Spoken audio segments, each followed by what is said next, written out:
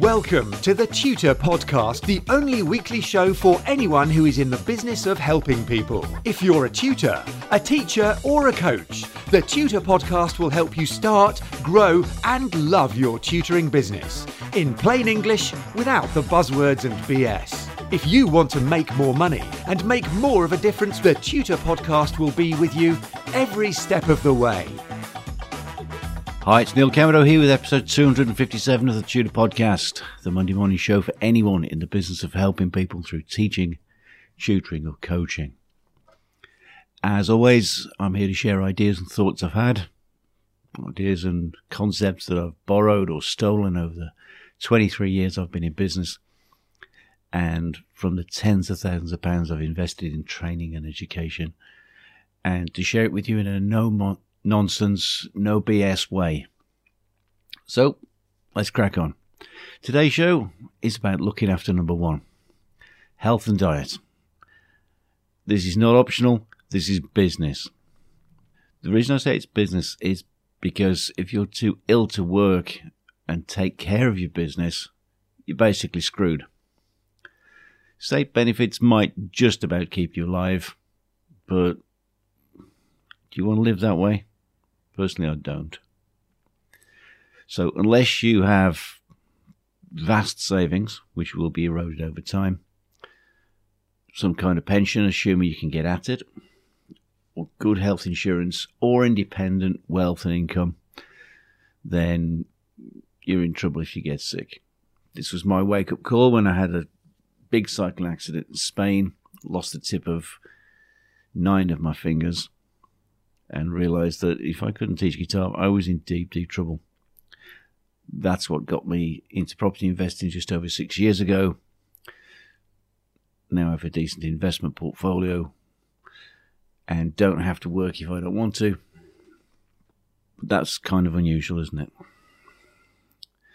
So guys, if you've got savings, then time will just nibble them away. Another of my friends who is a tutor is protecting herself. She has invested some money with me and receives an income every month from her investments from what I do outside of teaching. You could do that, but you've got to get the savings first. If you try and live off them, they will evaporate. As I said, if you're old enough, maybe you have a pension to look forward to, but what do you do if you're not that old? What do you do if the pension isn't very big? You never took care of it because you thought you were going to live forever, like I did. Health insurance, well, good luck with that one. Health insurers want you to take out policies when you're healthy. They don't want to know you when you're sick. And how many of us really have health insurance? Seems to be fairly rare from what I can gather. And when it comes to independent wealth and independent income, well, that is comparatively unusual. I think that's mostly due to the widespread lack of financial awareness in education and the resultant financial illiteracy of many people. If you have an income stream from some sort of investment, as I said, I have quite a decent-sized property portfolio that pays me very well. That's unusual. I know I'm a very, very small minority. Within the tutoring game, it's a very small minority. Because we're experts in what we do, we're not experts in money. So across the board, unless you're healthy, you're going to be looking for somebody or something else, probably the state, to look after you if you get sick. Good luck with that. State healthcare services are stretched paper thin. The benefit system seems to be in absolute disarray. The whole thing looks to be on the point of collapse.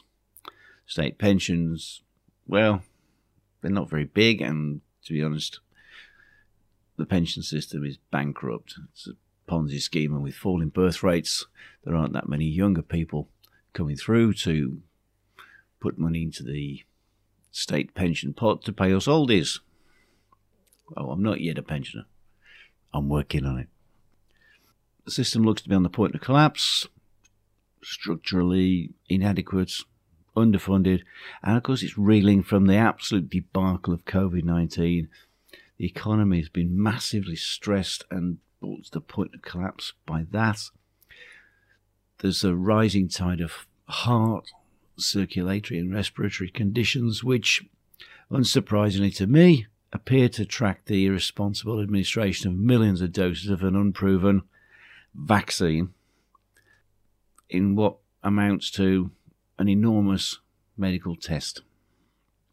And just don't get me started on the thousands of excess deaths occurring every week in the UK at present, because that's a tragedy which is just beginning to emerge, and I think we're going to see things get a lot worse. So, nobody is coming to the rescue. That means it's on you.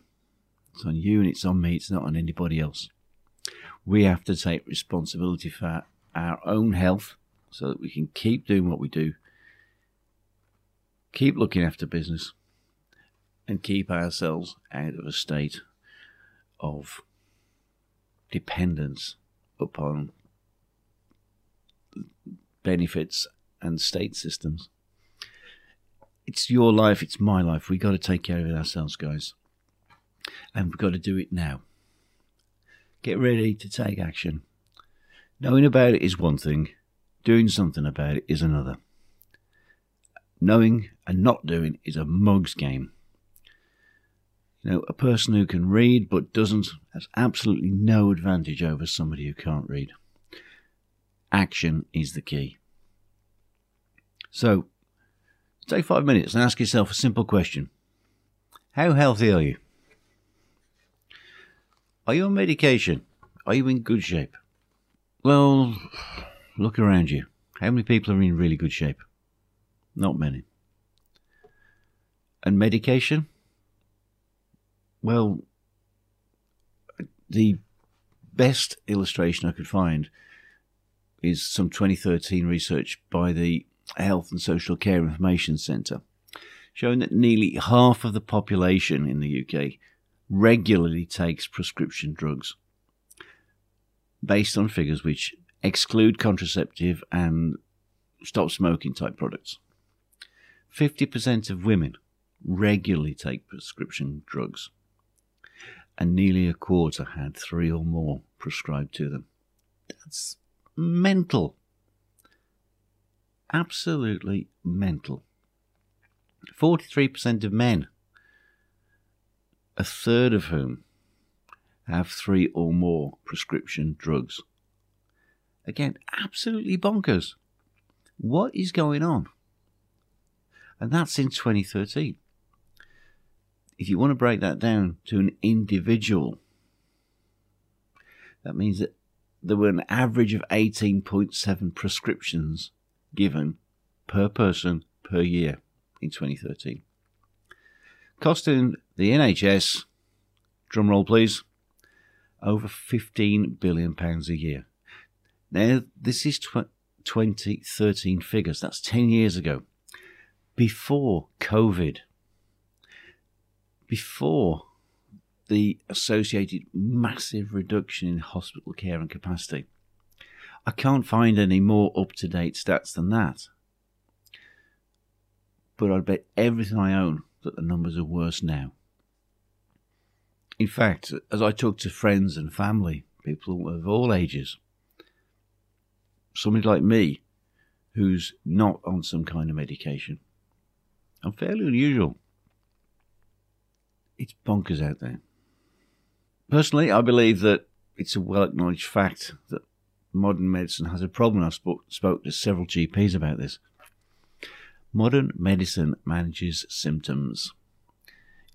It doesn't really aim to cure a cause, and it certainly doesn't seem to be preventing conditions from arising. And that's hardly surprising, because there's zero profit in healthy people. The money drives everything. What does the medical industry want? It wants lots and lots of tolerably sick people They're the cash cows which can be milked for decades. The healthcare industry isn't about healthcare. It's about maintaining tolerable levels of illness, medicating, generating revenue, and on a slightly more esoteric level, I think it's about disempowering the individual and putting reliance on your own self for the maintenance, governance, and health of your body into the hands of an outside agency, whether you want to call it the drugs, the drug company, the health service, whatever you want to call it. It's taking the power away from you. You want to avoid getting into that vortex. Trust me on this one. So what we're going to do about it, guys, how not to be a cash cow for a drug company, how not to be a customer of the health service. Very first thing, eat right. Remember when Mom said, you are what you eat? We absolutely are. So have a look in your kitchen. What are you eating every day? Chances are that you're living in a hostile food environment. You'll have highly processed foods, ready meals. You may even go in for a lot of fast food. You'll have all sorts of things that will not contribute to your health. And many of them are actually masquerading as healthy and low-fat options. Eating right takes a little bit of effort, but it doesn't take as much effort as being long-term sick does. So what do I mean by highly processed foods? Well, anything with loads of sugar is bad news, guys. Anything with white flour, processed grains, and anything with more than half a dozen ingredients, I think is probably very bad news. And this is really hardly surprising that we have this toxic food environment around us. Because if you go onto the government dietary guidelines page, then you're going to be told that you should base your meals on potatoes, bread, rice, pasta, and other starchy carbohydrates. And multiple independent, properly controlled studies have proven this to be really piss-poor advice. It's just dead bang wrong. A low-carbohydrate diet works for weight control, and it also counters type 2 diabetes. And there is a massive, massive uptick in diabetes within the UK and the world population. The government dietary guidelines continue to propound the discredited low-fat nonsense stitched together by the American physiologist Ancel Keys, who is possibly, historically, the world's biggest killer. Because American nutrition policy, and the UK nutrition policy follows this, is based on something called the Seven Nations Study. It has a lovely website. I've been on there and had a look. What that website, which lionizes Keys, fails to mention is that it was actually a 14-nation study. But Keys discarded any countries that didn't support his theory because he was convinced that it was all about low fat. And if you stopped eating fat, it wouldn't clog up your arteries. So he said it was like throwing cooking oil down a drain pipe and it would solidify in there and block the pipe. That's what he thought about your arteries.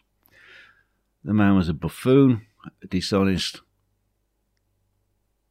Well, let's just say I've got a great deal of contempt for the so-called intellectual legacy of Ancel Keys. Let's leave it there. There's a lot of dubious stuff on the government dietary website. So my suggestion is you just eat fresh, unprocessed foods. Meat, fish, vegetables and fruits, nuts, that sort of thing. The fresher the better. The more varied the better. Raw food's really good for you because cooking will frequently damage many of the nutrients present in the raw food. You heat it up, the structure of those nutritional molecules can be damaged, proteins get denatured, things get broken down. Big one for me is avoid fizzy pop. I used to love Diet Pepsi. Just avoid it. It's corrosive and it's horrible stuff.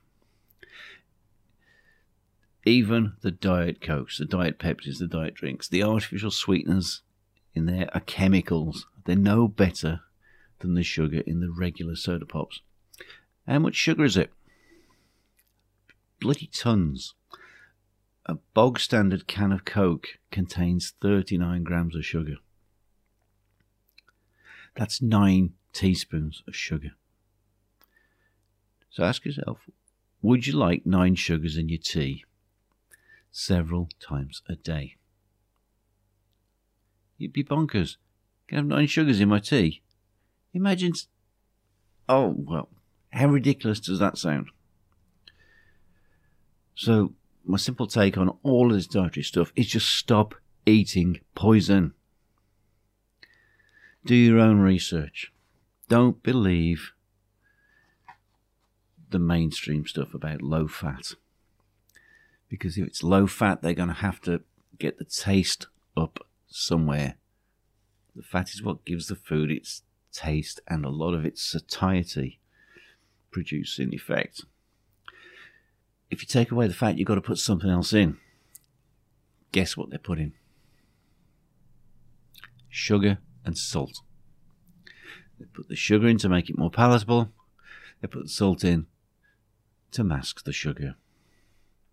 Back in the early 80s, I went to a lecture given by British physiologist and nutritionist John Yudkin.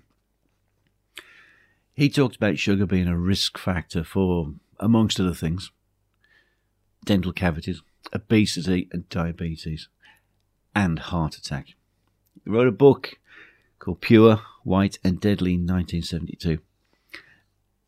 I recently bought a copy because I couldn't find my original, and it reads like a prophecy. Back in the 70s, I didn't believe a word of it.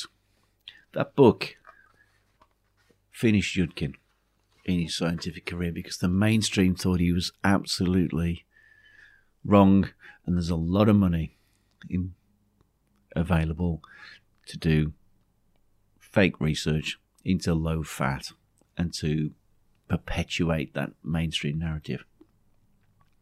Guys, get curious about your health, your diet and your lifestyle. If you're not vibrant, in decent shape and enjoy robust good health, just ask yourself why not. Because your body is made to fix itself. It's made to heal. All you've got to do is stop filling it with poison and crap and move a little bit. Our focus should be on attaining and maintaining good health, mostly through consuming fresh, whole, unprocessed food, staying away from any medication or chemical supplements, despite what the lovely drug, supplement and vitamin industries tell us. It really starts with diet. Mix in a little bit of exercise and you've got 2 solid pillars to build your health on. Exercise is massively good for us humans, generally speaking. There are some types of exercise that work better than others for different people, depending on your goals. From yoga to aerobics, CrossFit, weight training, running, walking, cycling, massive list. Find something you enjoy. Anything that's active that you enjoy will get you out there. Do anything, because anything's better than nothing. But there's a caveat with this. Because your body is so good at conserving energy, don't expect exercise to fix very much. Because honestly, it won't. exercise will help if you fix your diet. The effects of your diet are way bigger than anything you could achieve with exercise. No amount of exercise can overcome a crappy diet. Trust me on this one, because I know. How do I know? Well, in my 20s I raced bicycles, road races and time trials. And I used to commute to and from work. So the 20-mile ride to work and a 20-mile ride back. I worked 6 days a week. I could usually do those 20 miles in less than 55 minutes, which is pretty fast. And it was on a steel bike. It wasn't anything fancy, carbon or anything like that. In addition, on my day off, I'd train on a long ride between 80 and 100 miles. Just for fun. And then I'd race when I could. So how come I still had a gut? My diet. I was eating lots of pasta, bread, rice, basically the carbo-loading regime and dietary advice set up by the sort of Food Administration, the government agency that was advising us on diet. And also the carbo-loading regime of Dr. Tim Noakes, the author, a South African guy, of a book called The Law of Running. Carbohydrates were recommended for athletes. And trust me, going fast on a push bike for between 300 and 400 miles a week pretty much landed me in the category of athlete. Now, Tim Noakes, maximum respect to the guy on this one, he's come out and apologised for his carbo load, and he now acknowledges it was a mistake, and he advocates a low-carbon diet.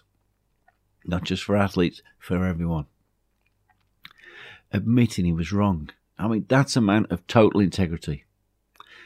He's more concerned with what's right than being right. So, Tim, love you, man. So move. Move a little at a time to begin with. If you're not already in motion, start by just doing a little bit, because that's how everything begins. When I got roped into running a marathon, I started training in 2017. I was 52 at the time. 52, how did that happen? I discovered these unpadded Vibram 5-finger barefoot shoes with zero padding and zero structure in them. They're fantastic. Massively recommend it to anyone. And because I wasn't really doing any running, I started by just running a couple of lampposts up the street on day one. Did 3 lampposts on day 2. And then I was feeling a bit bold, and on day 3 I went 5 lampposts. And built up over time. Eventually I could run the 26 and a bit miles pretty easy, with no sugar-laden sports gels, magic bullets or any foofy-doofy energy drinks, because I knew they'd just spike my blood sugar and make me hungry. So you don't want, in the middle of a long run, you don't want to be consuming that kind of crap which will just put you on your backside like a big lunch will. All I had at mile 14 in that marathon was a cup of water. That was it. There's enough fat on my body to keep me going for days and days and weeks and probably months. Because when your body burns fat, it's easy. So we've basically just got 2 things to consider. Diet and exercise, and do it in that order. Sort your food out first, and then begin to add some exercise, some movement to your day. How easy can it be? Guys, the bottom line's simple. Look after yourself. Nobody's coming to the rescue. You're no good to anyone. If you're sick, if you're too sick to care about yourself, too sick to teach, you're no good. You're not good to anyone else. You're not good to yourself. Being ill is bad news, and it's bad business. Unless you're peddling drugs, wonder foods, vitamins, exercise machines, neat gadgets, snake oils and miracle cures and weird diets, then being ill, being fat, being a mess is bad business. Look after number one, guys. Because if you're not useful and helping yourself, you can't do anything for anyone else. Everything begins with that. The world needs you to stick around, stay healthy, and do your thing. What do you think, guys? Where are you at? Let me know. I'd love to hear from you. I'm here to learn from you as well as share what I've learned with you. Drop me an email. It is info@neilcameron.com. And hit me up on Twitter, where I'm at Tutor Podcast. If you haven't already, please like and subscribe to the Tutor Podcast.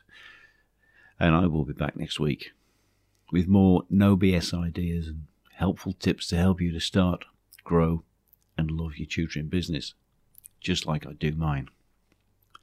Till then, I hope this podcast has got you thinking and has been some help.